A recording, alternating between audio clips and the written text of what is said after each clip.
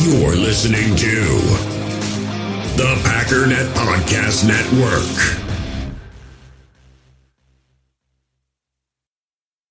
It's time to talk about the Green Bay Packers.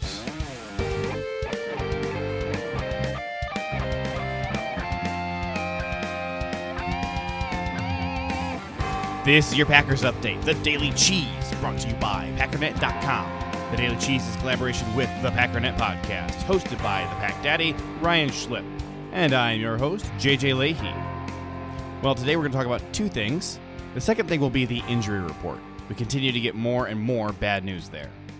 I wanted to give you a deeper breakdown on the Houston Texans matchup. That'll have to wait until tomorrow.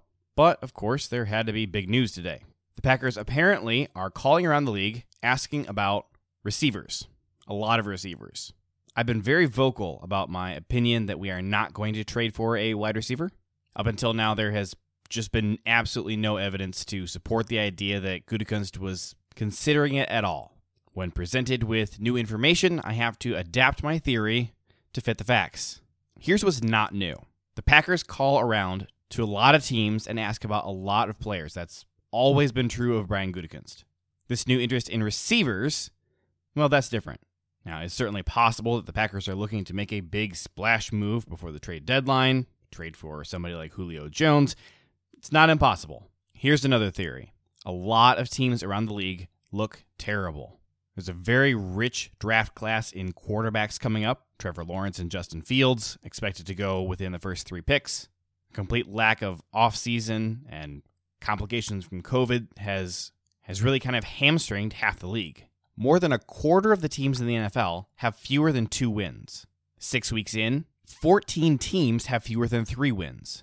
There's a lot of talent being offloaded, which means that it's a buyer's market. Teams that are happy with their current rosters and are making a Super Bowl push have all the leverage because most teams are not buyers right now. And this drives the price for players down, at least in theory. So it's possible that Gutekunst is looking at Davante Adams' contract extension coming up and looking to give himself some leverage, or it's possible that this is just an all-in move by the Packers to try and win a Super Bowl. I recommend tempering your expectations as a fan so you're not disappointed if nothing happens or if we make another move like when we signed Devin Funchess. But this is a break with Gutekunst's normal business operations and something we can't ignore. But I'd like to set you up with information for 2 different scenarios. The more exciting and probably less realistic option is that this is an all-in move on this season, in which case we don't need to take into consideration stuff like age and how much time is left on someone's contract. If this is a move for the future, or an addition in a smaller way, the team probably will not make a move at any of the really big-name guys, which means an addition could be someone you haven't heard of.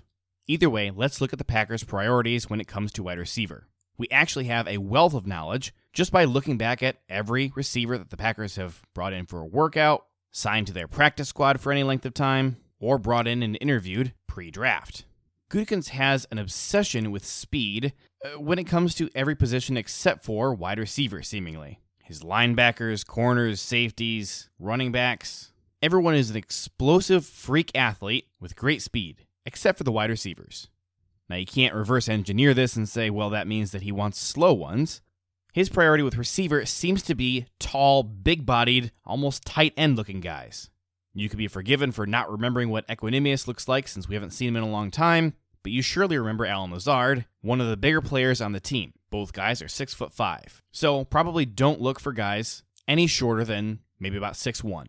The other attribute is run blocking. Remember Travis Fulgham, the guy we brought in on our practice squad for a few weeks, cut, and now he's tearing it up for the Eagles as one of the best receivers in the league? Yeah, that guy. Well, he was one of the highest graded run blocking wide receivers in the league, despite having a pretty small sample size playing in Detroit. But clearly, that was the factor that caught Gutekunst's attention. So, one of the best run-blocking wide receivers in the league, if we're looking at the all-in, big-name guys, one-year rental, would be Mr. Julio Jones. The Falcons, of course, are a disaster. Julio is only in the first year of his new contract, unfortunately, and he has a cap hit of over $20 million a year, plus the Falcons will want something in return. But you guys are the ones who want to go all in and get a huge name player, no matter whether or not we can afford them. Well, I found your guy. Out of nowhere, Montravius Adams and Aaron Jones both jumped onto the injury report today, did not practice at all. Suddenly, things are looking not so great. David Bakhtiari, Kevin King, and Darnell Savage are all listed as doubtful to play. Tyler Ervin is out, which spells disaster for our special teams. Tyler Lancaster is also out, which, when you couple in Montravius Adams, leaves Dean Lowry and presumably a practice squad elevation for Willington Prevalon or an active roster spot for Billy Wynn, who has used up all of his practice squad elevations. Now, Aaron Jones has a mild calf sprain. He's listed as doubtful, but the Packers have been known to be overly cautious, especially when it comes to their star players. Look at how long they held out Kenny Clark and Davante Adams. Davante especially believed that he was ready to go and still had to miss considerable time. I actually don't mind that. I think it's a smart decision. I'd like to see A.J. Dillon get worked into a more prominent role on the offense.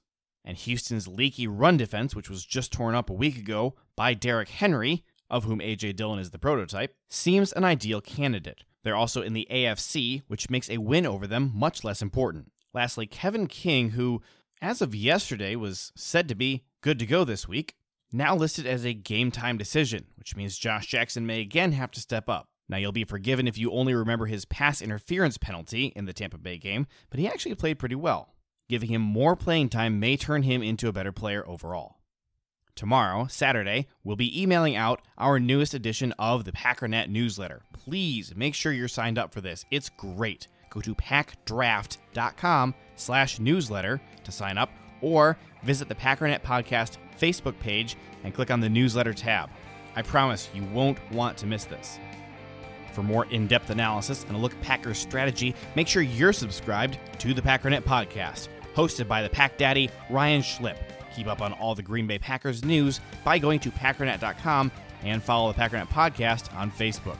My name is JJ Leahy, and this has been the Daily Cheese, your Green Bay Packers news update.